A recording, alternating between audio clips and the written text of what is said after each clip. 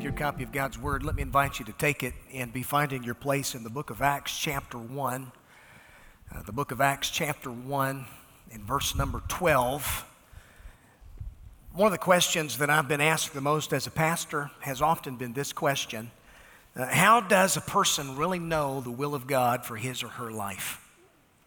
I've had couples ask me that question. I've had teenagers ask that question. How is it that you really know? How can you discern what God's will is for your life? You know, life is full of decisions. Some of those decisions are minor decisions. Other decisions are major decisions. And really every phase of life has its own share of major decisions that you have to make. You think about when a person is young, they're often faced with major decisions such as where am I going to go to college, what's going to be my major, who am I going to marry, when am I going to start a family, what type of career path, vocation am I going to choose for myself, and all of that. These are major decisions that we grapple with. Now, as believers, it really should be the desire of our heart to know the will of God in life's major decisions. Because, let's face it, nothing is more important than knowing the will of God. Nothing is more important in your life right now than you, as a believer, living in the will of God. Dr. Adrian Rogers, the great pastor at Bellevue Baptist Church, several years ago, he wrote a book, and the book was titled 10 Things That Every Christian Ought to Know. And one of the chapters in that book was a chapter on knowing the will of God. And in that chapter, he mentions at least 6 different myths that people often believe about the will of God. The first myth is what he calls the map myth. And the map myth is this idea that God's going to give you some kind of a road atlas for his will. But in reality, the will of God is not a road map. The will of God is a relationship. And God often doesn't let us know ahead of time whenever we're going to encounter a bend in the road in life. So again, the will of God, it's not necessarily a map. Another myth is the misery myth. And those who believe this myth believe that God's will is miserable, that it's always painful, as if God were some kind of cosmic killjoy. And those who believe this myth are under the impression that God only wants pain and misery for their life, and so they never surrender to do the will of God in life. And the thing is, the truth is, God is a loving Father, and he wants for us what we would want for ourselves if we had enough sense to want it. So the map myth, the misery myth, then there's the missionary myth. It's this idea that the will of God only pertains to a certain select special class of Christians, and only pastors and missionaries and that kind of thing are called by God, when in reality, the will of God involves every single child of God. And then there's the miracle myth. It's the idea that a person has to experience something very dramatic before they can really know the will of God. There has to be some kind of sign, you know, like some type of morning message that's spelled out in my morning bowl of Cheerios telling me what I'm going to encounter and do that particular day. So knowing the will of God, it's often not God speaking through these miraculous events in life, but through the still small voice of daily living. Isn't that what he did with the prophet Elijah? God revealed his will to Elijah, not through the wind, through the fire, through the earthquake, but through a still small voice. And that still small voice often comes through just daily life. A lot of people are under the impression that they've missed it. There's the missed it myth. Well, I've missed the will of God for my life. That's true. You can make decisions early in life that affect you later on in life, but let me tell you something. Aren't you glad that God is a God of second chances? As long as you have breath in your lungs, my friend, as a believer, you can be in the will of God in life. Even still, there's a mystery myth. The mystery myth says, well, the will of God is mysterious. It's like some kind of Easter egg hunt, and the only way that you can really find it out, God is reluctant to reveal it. You've just got to search for it and search for it some more. Folks, nothing is more important in life than us knowing and doing the will of God. And the will of God is not a complicated thing. It's not as complicated as we often make it out to be. Now, that doesn't mean that it's going to be an easy thing, but it's not a complicated thing.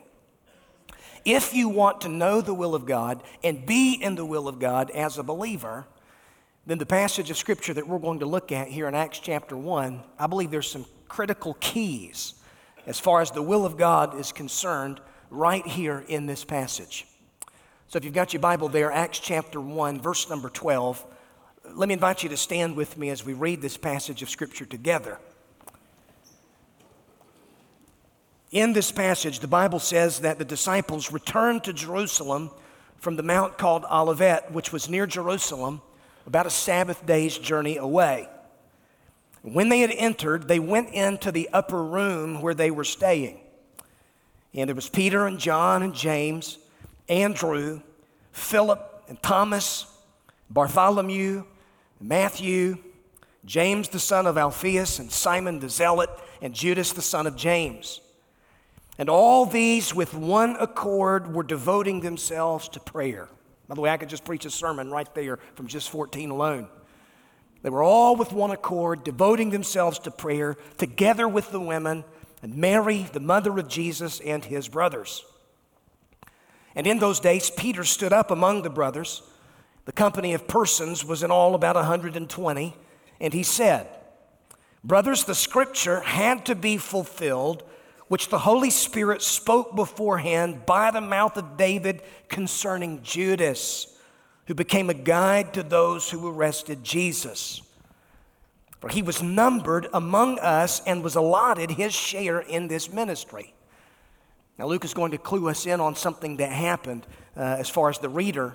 He says, "Now this man," referring to Judas Iscariot, "acquired a field with the reward of his wickedness, and falling headlong, he burst open in the middle, and all of his bowels gushed out." And that's one of the grossest verses in the entire New Testament. "But it became known to all the inhabitants of Jerusalem, so that the field was called in their own language Akeldama." And that's Aramaic, and it means field of blood. "For it's written in the book of Psalms," and this is Peter here, he's reaching back into the Old Testament and seeing how all of this was prophetic fulfillment. "May his camp become desolate, and let there be no one to dwell in it, and let another take his office." And so one of the men who've accompanied us during all the time that the Lord Jesus went in and out among us, beginning from the baptism of John until the day when he was taken up from us, one of these men must become with us a witness to his resurrection. And so they put forward two: Joseph, called Barsabbas, who was also called Justus, and Matthias, and they prayed and said, "You, Lord, who know the hearts of all, show which one of these two you have chosen to take the place in this ministry and apostleship from which Judas turned aside to go into his own place." They cast lots for them, and the lot fell on Matthias, and he was numbered with the 11 apostles. From this passage of Scripture, I want to show you some keys to knowing God's will, finding God's will. So Lord, may you speak into our hearts and lives. We thank you for your word, and I pray all of this in Jesus' name. Amen. Amen. You may be seated. Now, as far as context is concerned, within this passage of Scripture, the disciples returned to Jerusalem after having witnessed the Lord's ascension into heaven. And the Bible says that they enter into the upper room where they've been meeting to pray and wait. And Luke will mention these disciples by name, as well as the fact that they're joined by several others. And yet this passage reveals that the disciples are faced with a critical decision that requires prayer and the leadership of Almighty God. And you might could say that this decision serves as the first major event that the fledgling group of believers will face, and yet many more will be on the way. In fact, we frequently find the church in the book of Acts having to make major decisions in which they need to know the will of God on the matter. And so for that reason, I really believe that this passage teaches us much about discerning the will of God for our lives. And in this text, I want to show you 4 keys that are involved if you, as a Christian, really want to know the will of God in life. So key number 1, notice with me, it involves community.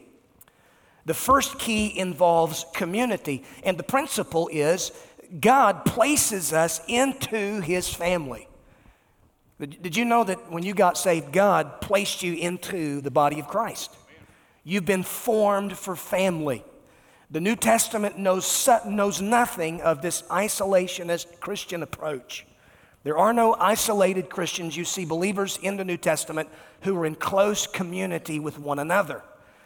And so notice here in chapter 1 how emphasis is placed on the fact that the disciples are gathering together.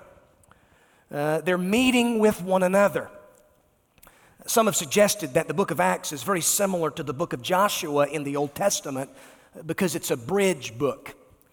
Acts is a bridge book between the Gospels and the epistles, just like the book of Joshua sort of bridges the period between Israel's wilderness wanderings and the time of settling down in the promised land. Now, you know in the book of Joshua, when the Israelites cross the Jordan River and they're there in the promised land, you would think that the first thing that they were to do was to charge those fortified cities and take the land. But before they do any of that, as soon as they cross Jordan, God tells His people, He says, listen, just park it for a while. Wait for a while. Consecrate yourselves. Well, it's interesting to me that in the book of Acts, the same thing sort of happens. The disciples are given the great commission of taking the gospel to the ends of the earth, but the last thing that Jesus tells them to do is to wait there in Jerusalem for a period of time until the Spirit of God would come and empower them for the mission. So instead of moving out immediately into the world, we find these disciples waiting together over a 10-day period in which several important things needed to happen first. One of the themes that we will read about over again and over again in the book of Acts is these believers who are living together in close covenant community. The church is an assembly of redeemed men and women who are living under the lordship of Jesus Christ. They're not in isolation from others, but they're yoked up together. And it all begins with just a few men and women who are mentioned there in chapter number 1. Well, as far as the community is concerned, what type of community are they? Well, the text reveals that they're a diligent community. Verse 12 begins by saying that they returned to Jerusalem. In other words, they were obedient to do what Jesus told them to do. They had been out on the Mount of Olives where the Lord had visibly ascended, and they went back into the city. They come into the upper room. Maybe it was the same room that Jesus had the Last Supper with His disciples, and the same room where the resurrected Jesus had appeared to His disciples behind closed doors. But together they meet and they're waiting for further instruction. And so waiting, they're simply being obedient to do what God told them to do. It's important that they wait. They want to know the will of God. They need to wait on the Lord. Now, I don't have to really tease this out because you and I are both wired this way, but I think we're people of action, aren't we? None of us want to wait for anything. You go through the drive-thru and you're waiting more than 3 or 4 minutes before someone takes your order. You're ready to go to the next restaurant. We don't like to wait. Nothing is more problematic to us than this idea of being delayed. And often we have seasons in life where we feel like we're in the waiting room for whatever reason. And sometimes when we're waiting, we want to do something. We want God to do something. We want Him to come through in some matter. Maybe even we wonder if we've missed His will in a particular matter. It may not be that you've missed His will. It may just be that He's put you in the waiting room. You study your Bible and you'll discover that every servant of God that God uses, God always puts them in the waiting room of life first. You think about Abraham and Sarah. God had promised that they would have a son. Well, it's years before that promise is actualized. Joseph spent years in prison for something he didn't do, and yet that prison served as a waiting room whereby God was preparing him for the next phase of his life. David waited a decade and a half. Even though he had been anointed as Israel's king, he waited before he ascended the throne. Even the life of Jesus. Jesus begins his public ministry at 30 years of age, and we really don't know anything about those first 30 years of his life, as he himself is even in the waiting room, simply being obedient to his heavenly Father. Waiting is not an easy thing to do, but it's an extremely important thing to do in seeking to know the will of God. And yet these disciples here, they're not being passive. While they're waiting, they're not doing what they want to do. They're simply waiting for further instruction. And the Bible says that they're praying together. They're obeying the last thing that Jesus told them to do. Listen, in seeking to know the will of God in life, before you're often given any direction about decisions that you're often faced with, you need to realize that it really begins with being obedient to the things that you've already been told to do. While you're waiting upon some decision in life, waiting for God to lead you, let me ask you this question. Are you being obedient to the last thing He told you? Because why should we ever think that He'll give us any further insight if I'm not being obedient to what He's already told me to do in His Word? And so this is a diligent community. Something else to pay attention to here in the text, this is a diverse community. You read the names of those disciples who are mentioned there in verse number 13, 11 names. But listen, these men come from a very diverse group, a diverse background. I mean, you've got guys who come from different backgrounds, like fishing backgrounds, tradesman backgrounds. One even worked for the IRS. One was a tax collector.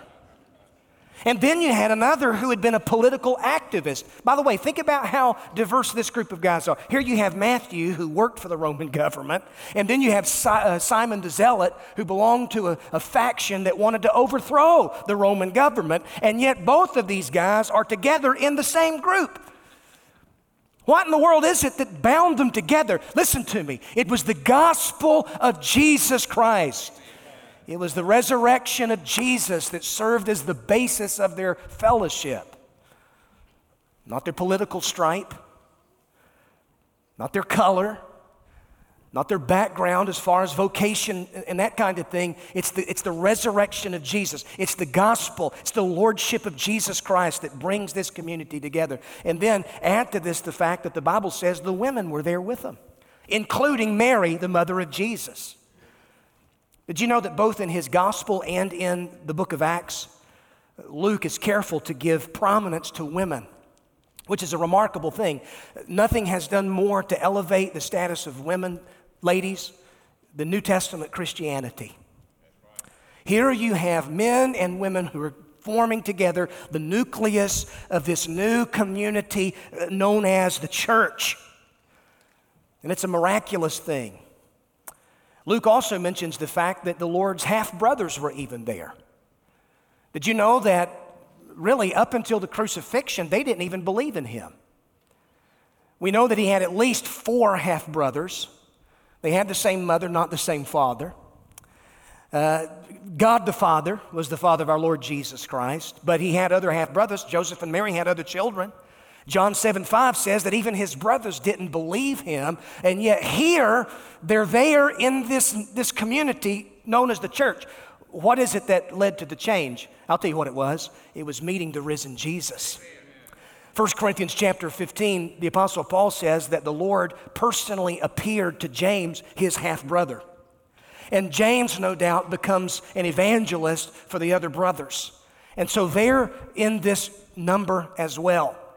So you've got a diligent community. You've got a diverse community. And then notice they're a devoted community. The text says that they're devoted to one another. Verse 14 says, all of these with one accord were devoting themselves to prayer together with the women.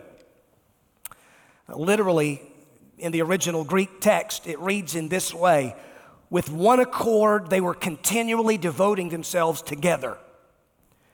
The way that the language is structured, it's known as periphrasis, which is simply a stylistic device that's defined as the use of excessive words to convey a meaning that could have been said in fewer words. You say, oh, like your sermons, right? No, that's not what I'm saying at all, but the point is, Luke is making this point that it's a miraculous thing that such a diverse group of people are bound together supernaturally. They're together and they're devoted and they're devoting themselves to prayer. And only the gospel of Jesus Christ can do this. You say, well, what's this got to do with the will of God? Listen to me. This group is going to be faced with a major decision, and they're together on the matter. In seeking to know and do the will of God in your life, listen to me, it's important that you're involved in Christian community. It's important that you are in close fellowship with other brothers and sisters. If you want to know the will of God in your life and do the will of God, you need to know that the will of God involves you being involved in the family. And I can't tell you how many times I've been faced with various decisions to make in life. I'm so glad that God saved me and placed me into a family where I could go to some mature saints of God who've walked with God down through the years, who may be able to have something to say about the matter or the decision that I've got to make. Don't make the will of God a complicated thing. You make it a complicated thing when you reject the family dynamic. So maybe some application for you this morning, some takeaways from this sermon. If you're not involved in a Sunday school class, you better find one. Start one. Get a group of people together that you can come together, you can be in close, tight-knit fellowship. Because if you want to know the will of God, it involves community. Now, there's a second key to knowing the will of God. Not only does it involve community, but secondly, notice that it involves prayer.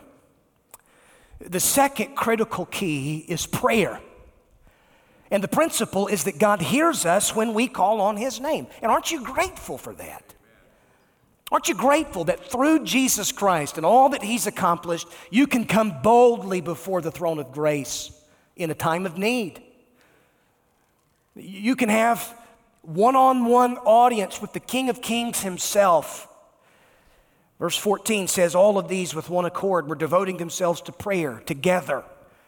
Verse 24 says, and they prayed. And prayer is one of those things, I think, that's often more praised than it is practiced. The early church didn't merely praise prayer, they practiced prayer. Everywhere we find the church meeting together, we see them praying.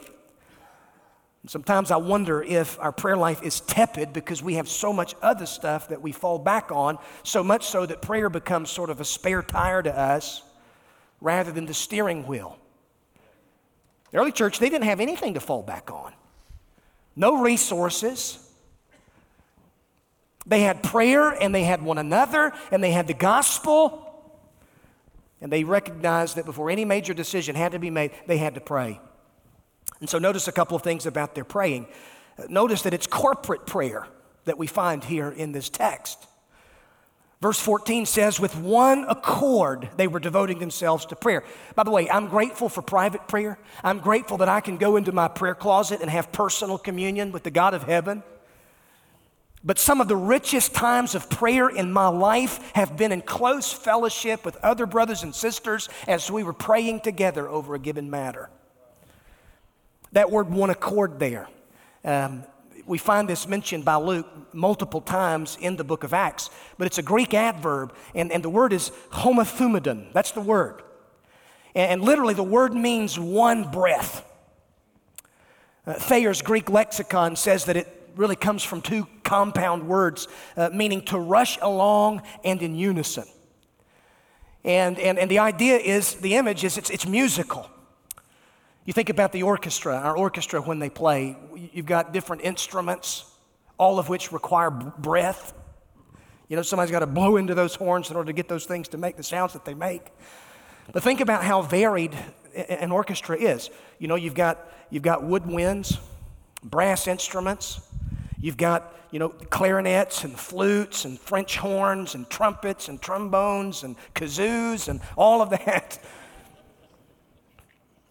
And they all play and sound differently. They have to follow the same piece. Oftentimes they're playing different notes to bring together just this wonderful harmony that just sounds so wonderful.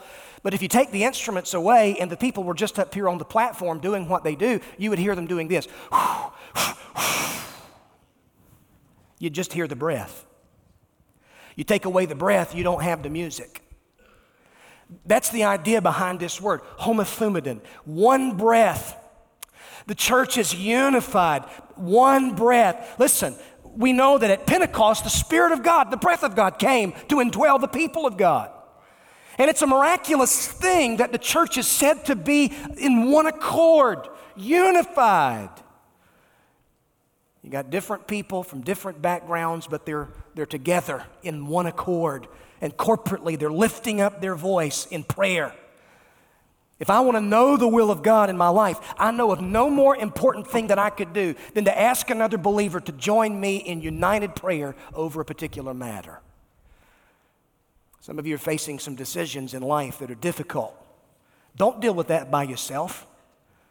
Find a trusted brother or sister that you can say, hey, would you pray with me? Help me pray about that. Pray together. Did you know what Jesus had to say about that kind of thing in Matthew chapter 18? He said, I say unto you that if two of you agree on earth concerning anything that you ask, it will be done for you by my Father in heaven. For where two or three are gathered together in my name, there I am in the midst of them.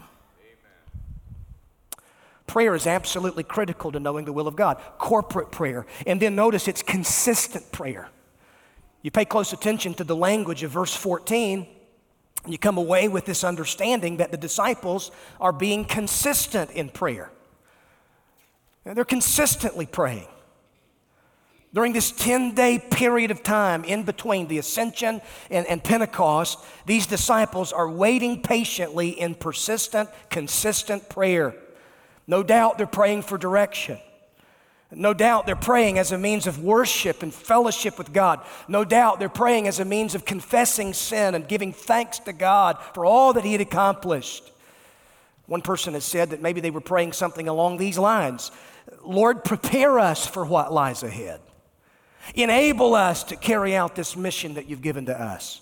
Show us what are our next steps. And this is going to become a pattern that we see repeated all throughout the book of Acts. Before any progress is made, the church bathes its mission and its ministry in prayer. So you want to know the will of God, it involves community. That's the first key. Prayer is the second key. Let me give you a third key. The third key is Scripture, the Word of God. And the principle is that God speaks as we read His Word. The primary place that you can find God's will is right here in the pages of the Bible. The will of God is revealed in the Word of God, and that's where we've always got to begin, folks. One person has said this, a lot of Christians spend inordinate amounts of time and energy trying to find out God's concealed will, while ignoring so much of His revealed will.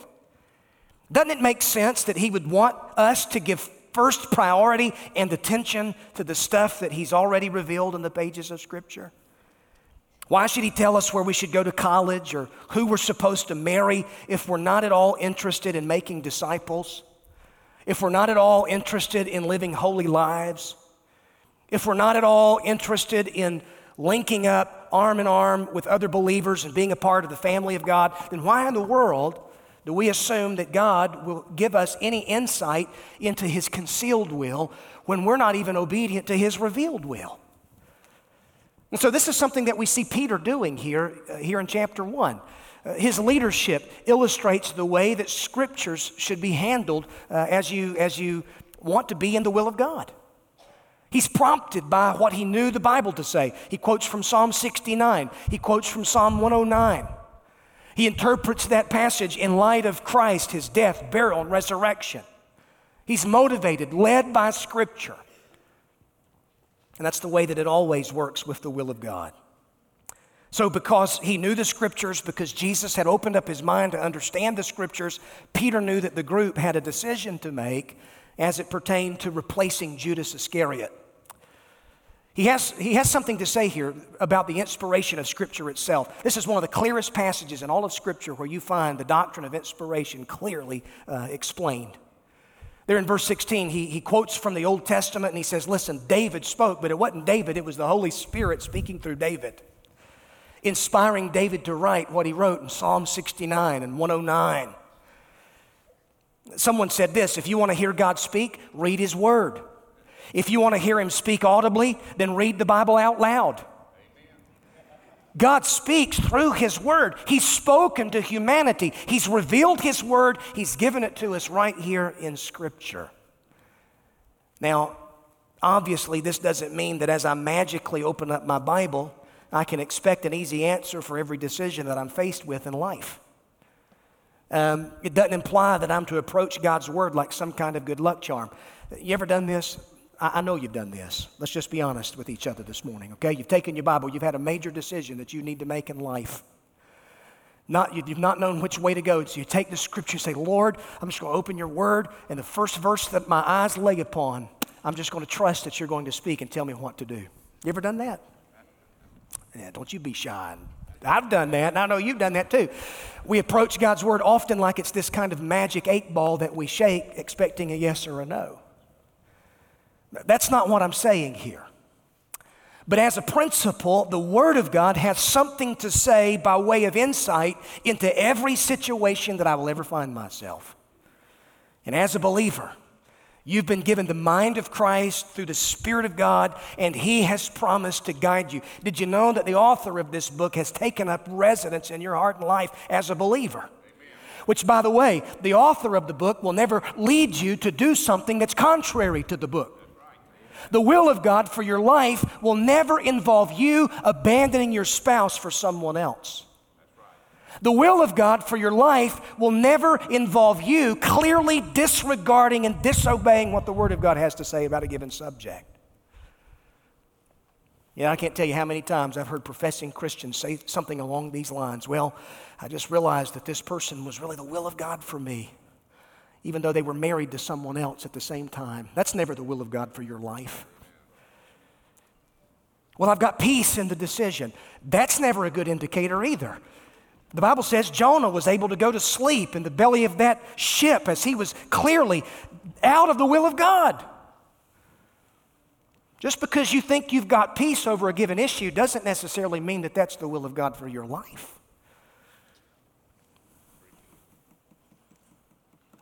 But you trust God and His Word, and you're obedient to what God's Word says, and you take your personal sanctification seriously as a Christian, then listen, you can trust God to give you further guidance in the decisions that you face in life. And so that's what's happening here. And Peter is prompted that they've got to make this decision about replacing Judas, and this is a major decision. They want to be in the will of God for the matter. It's a serious thing. And so the community is together. They're praying. They're searching the Scriptures. And all of these are keys that are absolutely critical to doing the will of God. I've got more I could say about that, but let me just move on and give you one final key. A fourth key to knowing and doing the will of God is faith. Faith. And the principle is that God guides us as we make decisions. As I've been in close community with brothers and sisters in the faith, as I'm praying through issues, even praying together with other brothers and sisters through issues, as I've been in the Scriptures, which, by the way, don't wait until you find yourself in a crisis before you become a person of the Word. Amen. Become a person of the Word now, because I can guarantee you that a time of crisis is going to come at some point. It could be today, it could be tomorrow, it could be next week, but don't wait until it happens before you turn to Scripture. Begin practicing the daily habit of reading God's Word and meditating on God's Word, praying together and living in community with other believers. But whenever the decision comes, you have to make a decision. You have to understand that faith is involved here. You have to trust that God is going to guide you as you make the decision. After you've sought counsel from others, after you've bathed the matter in prayer, after you've searched the mind of God in the Word of God, the time has to come for a decision to be made. That's what these disciples are doing here about this issue of replacing Judas Iscariot. But they're trusting God to guide the process. Notice they understand something about God's sovereignty. Having prayerfully made their selections and went through apostolic qualifications, they come up with these two names. You've got Barsabbas and Matthias. Both of these men met qualification. Both of these men were no doubt great candidates, but only one of these men could fill the vacancy left by Judas. And so they pray. They trust the sovereign guiding hand of God in the matter. Since He alone knows the hearts of all, they trust Him to show which one of these men that He had chosen. So you've got God's sovereignty. At the same time, though, you've got man's responsibility in this passage because they've got to make a decision, don't they? Verse 26 says that they cast lots for the decision. And the lot fell on Matthias. Now listen, this is not a proof text for you to take your paycheck this week to Harris. You hear me?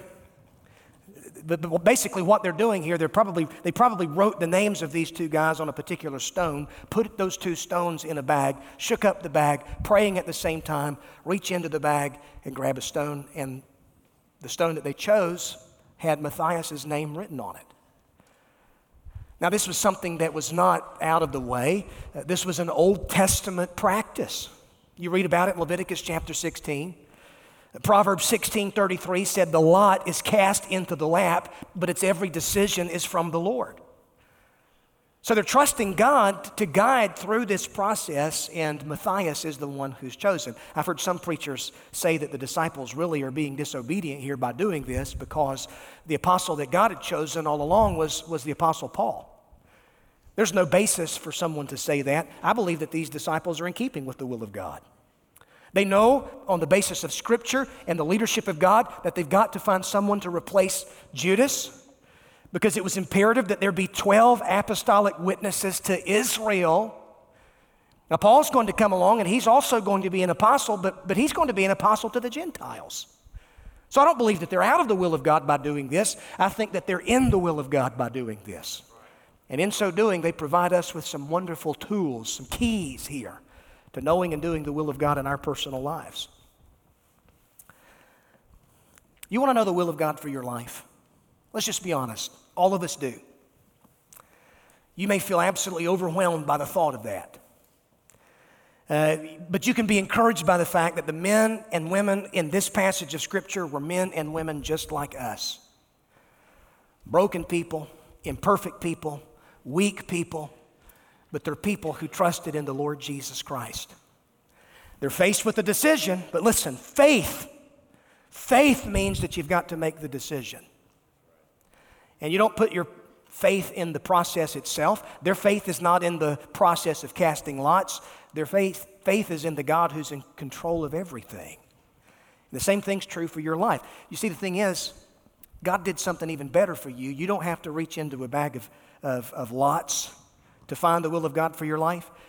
The Spirit of God has come to live in you as a believer. And as you are living in close fellowship with other believers, as you're praying, as you're spending sufficient time in God's Word, when you make decisions, having sought counsel, having sought the Scriptures, having sought the mind of God, then listen, make the decision. Roll the dice and expect God to guide you in the process.